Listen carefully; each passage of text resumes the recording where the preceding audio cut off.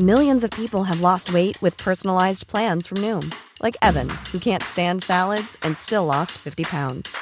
Salads generally for most people are the easy button, right? For me, that wasn't an option. I never really was a salad guy. That's just not who I am. But Noom worked for me. Get your personalized plan today at Noom.com. Real Noom user compensated to provide their story. In 4 weeks, the typical Noom user can expect to lose 1 to 2 pounds per week. Individual results may vary. Planning for your next trip? Elevate your travel style with Quince. Quince has all the jet-setting essentials you'll want for your next getaway, like European linen, premium luggage options, buttery soft Italian leather bags, and so much more. And is all priced at 50 to 80% less than similar brands.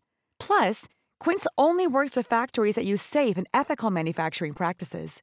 Pack your bags with high-quality essentials you'll be wearing for vacations to come with Quince. Go to quince.com/pack for free shipping and 365-day returns.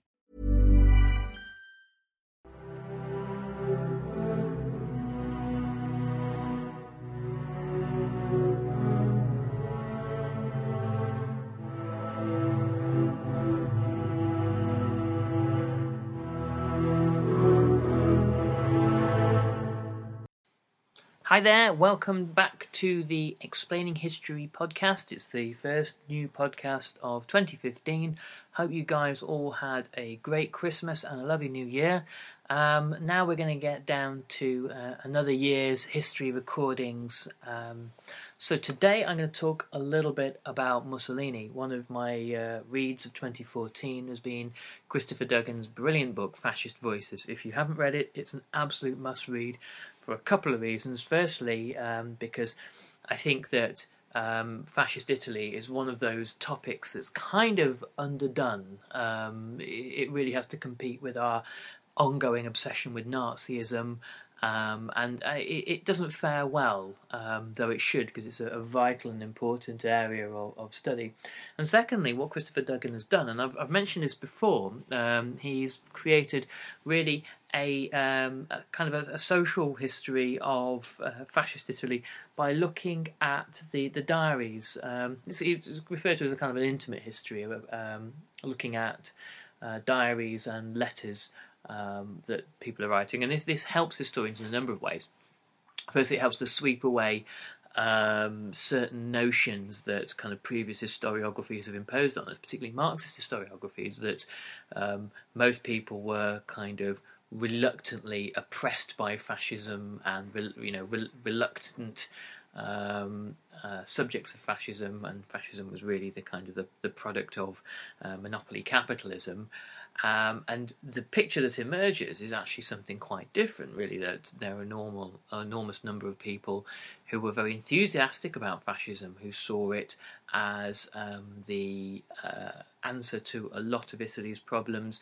They saw it as a kind of a bulwark against communism. They saw it as the tool by which the problems of liberal Italy would be resolved, and that the failings of liberal Italy would be swept away, and the Italy that had been begun during the Risorgimento would be completed, and the legacy of ancient Rome would be brought back under fascism, and Italians would be made from a kind of a disunited and localized and fairly kind of anarchic nation into a uniform state, and the development of national citizens with a sense of national identity would occur. There was a belief that fascism would sweep away the older empires of Britain and France, and these kind of bourgeois and decadent states would be forced to step aside, and Italy under fascism would have its place in the sun. These were the beliefs that actually motivated an awful lot of people to support Mussolini. And so Christopher Duggan's done us a great service, really. So anyway, that's my kind of... I don't receive any monies, by the way, for plugging these books. I just tell you about things I like. So that's my little caveat. But there is another interesting aspect to Fascist Voices, and I want to talk about that today. Now, bear in mind, this is largely from my reading of the book. This is not kind of prima facie sort of primary research done by me. I have not been through the painstaking archival work that Christopher Duggan has done. But I just find it interesting, so I want to talk about it. I want to talk about how Mussolini presented himself to the Italian people and what that can suggest to us. There are all sorts of mentions of ordinary Italian people seeing Mussolini. Sometimes these would have been real encounters, other times imagined, other times kind of fantasy. But the theme that keeps coming up through all these encounters is of Mussolini being a man of the people, of him being part of the process of working on the Pontine Marshes. Pontine Marshes, a large area of marshland near Rome that was drained by the fascists. Total ecological crime, by the way. These sort of rich wetlands were drained of their water and turned into farmland. I believe now it's all largely exhausted and barren. But this is one of the great achievements of fascist Italy, the draining of the Pontine Marshes. Mussolini is frequently depicted in letters, in newspaper articles, in diary entries, as having been working with pick and shovel, bare-chested, on the Pontine Marshes project. People are said to have met Mussolini driving tractors or simply breaking bread with Italian peasants. And he's not seen as being anything other than a kind of a working class and salt of the earth kind of guy.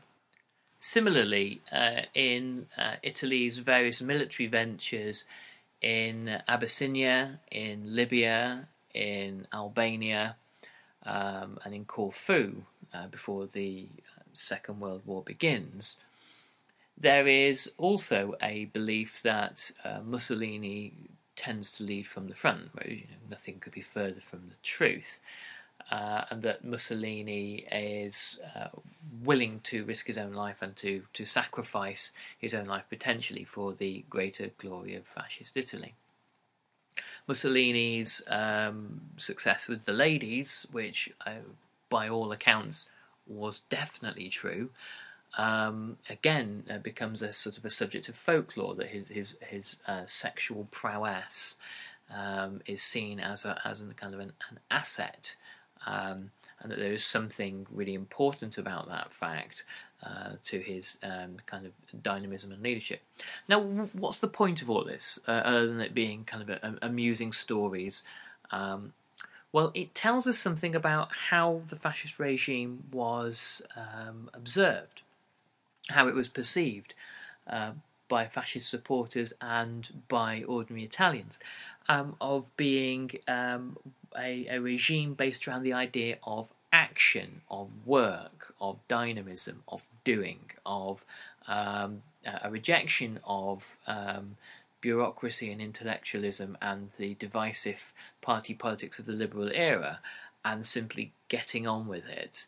And this is an advantage that fascism has, but it also presents fascism with a significant problem, because in order to appear dynamic, the fascist regime has to become more radical. It has to do more stuff. And part of the shift towards greater confrontation with France and Britain throughout the 1930s, particularly over issues such as Abyssinia, is that the regime can't appear to be sitting still. Once it has consolidated itself internally within Italy, then the process of national greatness, empire building, risking war in order to help forge the national character of Italy and Italians, this becomes an essential part of the regime.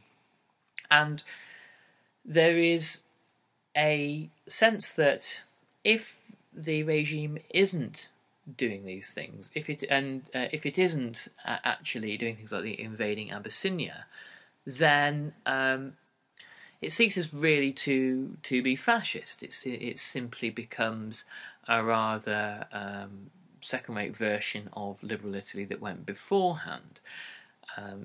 The constant forward movement of the regime, the constant dynamism of the regime, has to be one of its defining features, and it is one of fascism's defining features.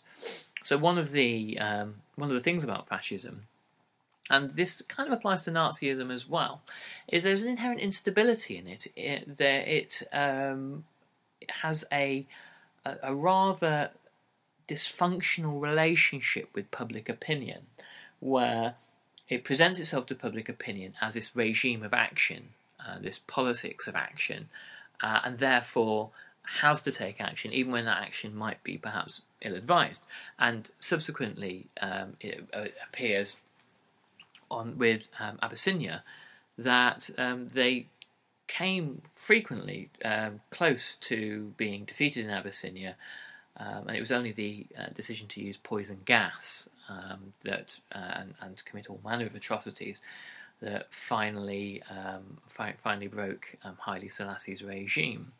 The outcome of this, in inverted commas, success in Abyssinia was that Italy was bankrupted by the campaign and her military powers exhausted, and obviously with it, Mussolini committed huge resources to propping up the fascist nationalist Franco insurgency in Spain, and these two commitments resulted in Mussolini being very poorly prepared for the Second World War. One interesting similarity between Nazism and fascism is the extent to which, when problems do occur, when the regime finally does fall out of favour as a result of the war and as a result of the growing knowledge of corruption and graft, Mussolini himself is rarely blamed.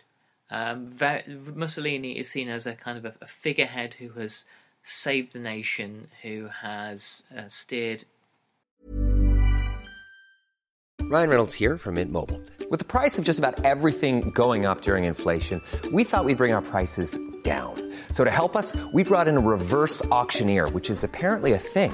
Mint Mobile Unlimited Premium Wireless. How to get 30, 30, bit to get 30, bit to get 20, 20, 20, bit to get 20, 20, bit to get 15, 15, 15, 15, just $15 a month? Sold! Give it a try at mintmobile.com/switch. $45 up front for 3 months plus taxes and fees. Promo rate for new customers for limited time. Unlimited more than 40 gigabytes per month. Slows full terms at mintmobile.com. Millions of people have lost weight with personalized plans from Noom. Like Evan, who can't stand salads and still lost 50 pounds. Salads generally for most people are the easy button, right? For me, that wasn't an option. I never really was a salad guy. That's just not who I am. But Noom worked for me. Get your personalized plan today at Noom.com. Real Noom user compensated to provide their story. In 4 weeks, the typical Noom user can expect to lose 1 to 2 pounds per week. Individual results may vary. Even when we're on a budget, we still deserve nice things. Quince is a place to scoop up stunning high-end goods for 50 to 80% less than similar brands. They have buttery soft cashmere sweaters starting at $50, luxurious Italian leather bags, and so much more. Plus, Quince only works with factories that use safe, ethical, and responsible manufacturing. Get the high-end goods you'll love without the high price tag with Quince. Go to quince.com/style for free shipping and 365-day returns. Italy away from disaster and towards greatness. And it's normally the coterie around Mussolini of advisors and other fascists and the apparatchiks within the regime itself that are criticised. And there is a repeated phrase, if only the Duce knew. Interestingly, if you read any of the histories of Stalin's camps, Anne Applebaum, by the way, her book Gulag is one of the best things on the subject that I've personally read. there is another sense amongst prisoners in the Soviet Union that, surely if Stalin knew what had happened here, if he knew how I had been treated, about this miscarriage of justice, then he would write this. And the faith in that leader figure is quite extraordinary. There are all manner of nervous breakdowns post-fascism, as people who had given their entire emotional energy, their passion and their belief to Mussolini that he was a saviour. There is this immense emotional crisis in a great many people in Italy when it transpires that either A, the saviour has been killed off as he was, or B, that it turns out that he's a largely fraudulent figure. The passions that people invested in Mussolini were by and large not reciprocated. Mussolini, in many of his outpourings, has immense contempt for the Italian people, real disrespect. He looks upon them as an undisciplined, lazy mob. He believes that part of his role is to forge the Italian character, and that is, in his eyes, becomes next to impossible. Because the only thing he believes that will really make Italians, into this race of supermen or new men is war, and it turns out that Italy is not particularly good at fighting or waging long campaigns. Largely, this is the reason that the reason for this is Italy goes to war throughout the 1930s and into the Second World War unprepared on almost every occasion. The lack of artillery, aircraft, the lack of a strong navy with air cover, and the lack of motor transport, particularly when you're waging a campaign across the desert, really leaves the Italians pretty helpless and defeated in most every theatre.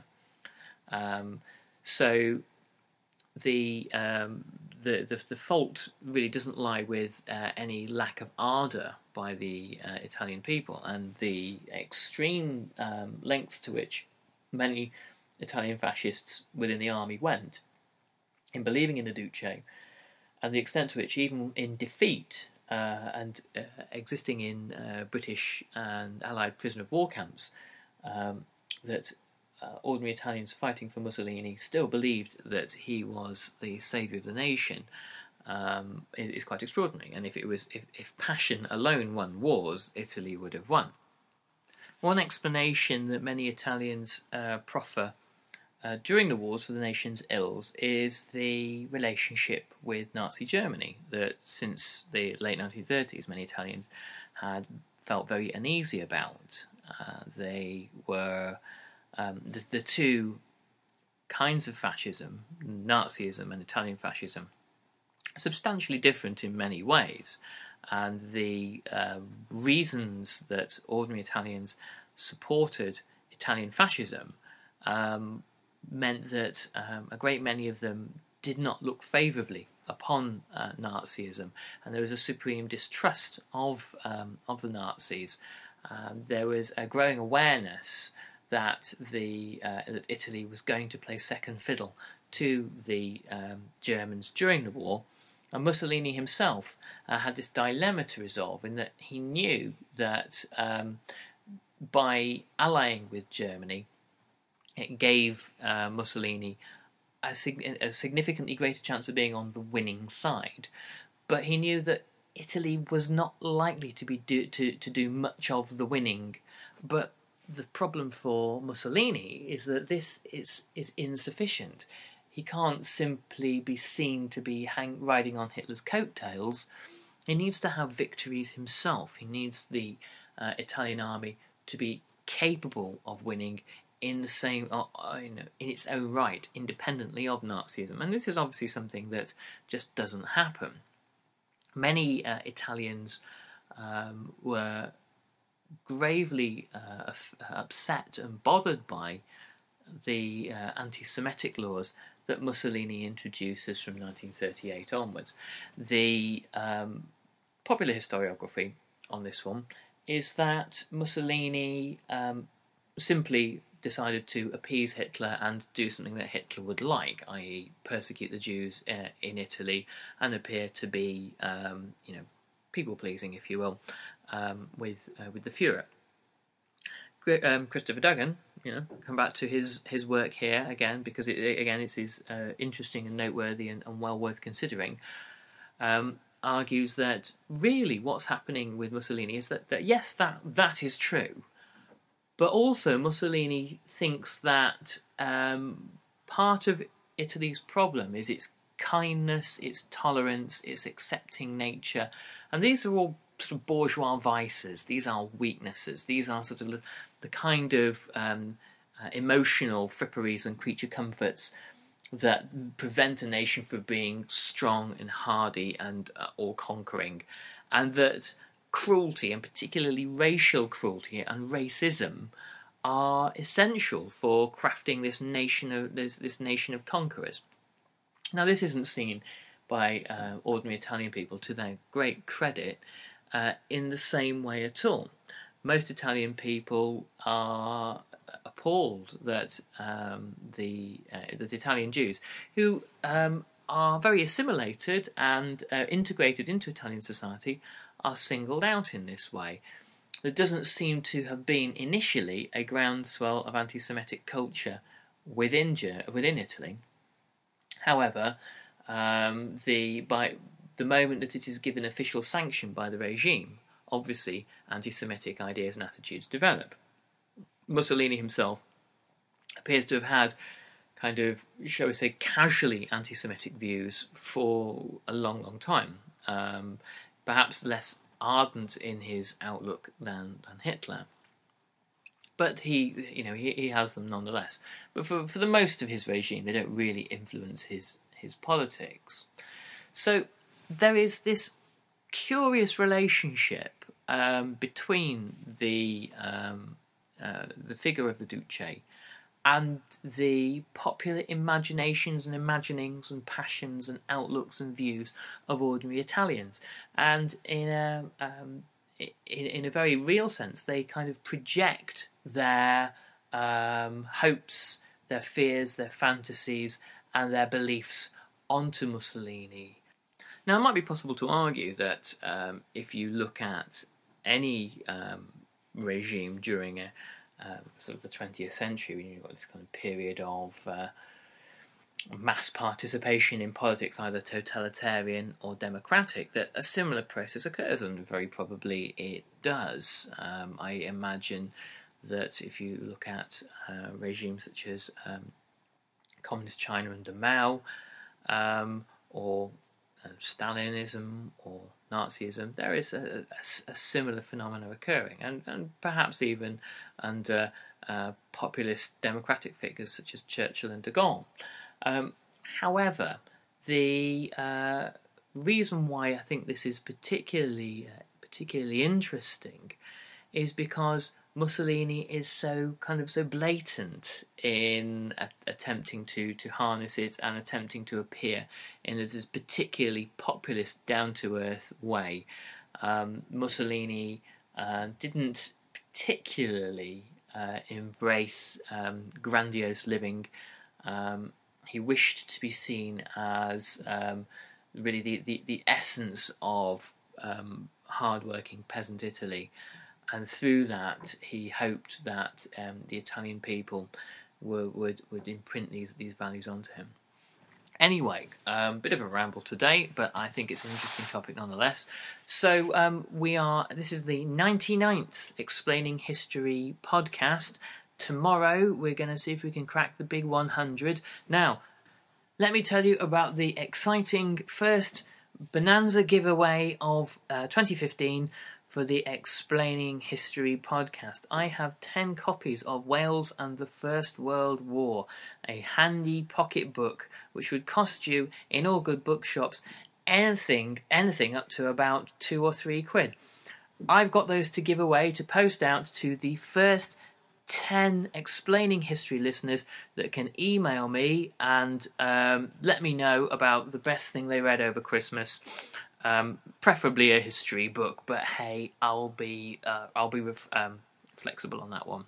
So you can get me, my temporary email address while I'm upgrading the website is nick_shepley, SHEPLEY, @hotmail.com.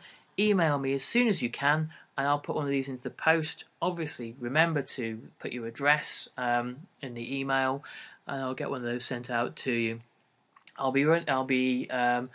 There's only 10 to give away, so make sure you get in there super quick. Okay. So, yes, that's pretty much everything. We've got some cool stuff to come. There's some new Explaining History titles coming out in the next few weeks, so keep your eyes peeled for that. And have a great 2015, and I'll catch you on the next podcast. Thank you. Bye-bye. Planning for your next trip? Elevate your travel style with Quince. Quince has all the jet-setting essentials you'll want for your next getaway, like European linen, premium luggage options, buttery soft Italian leather bags, and so much more. And is all priced at 50 to 80% less than similar brands. Plus, Quince only works with factories that use safe and ethical manufacturing practices. Pack your bags with high-quality essentials you'll be wearing for vacations to come with Quince. Go to quince.com/pack for free shipping and 365-day returns. When you make decisions for your company, you look for the no-brainers. If you have a lot of mailing to do, Stamps.com is the ultimate no-brainer. Use the Stamps.com mobile app to mail everything you need to keep your business running with up to 89% off USPS and UPS. Make the same no-brainer decision as over 1 million other businesses with Stamps.com. Use code PROGRAM for a special offer. That's Stamps.com, code PROGRAM.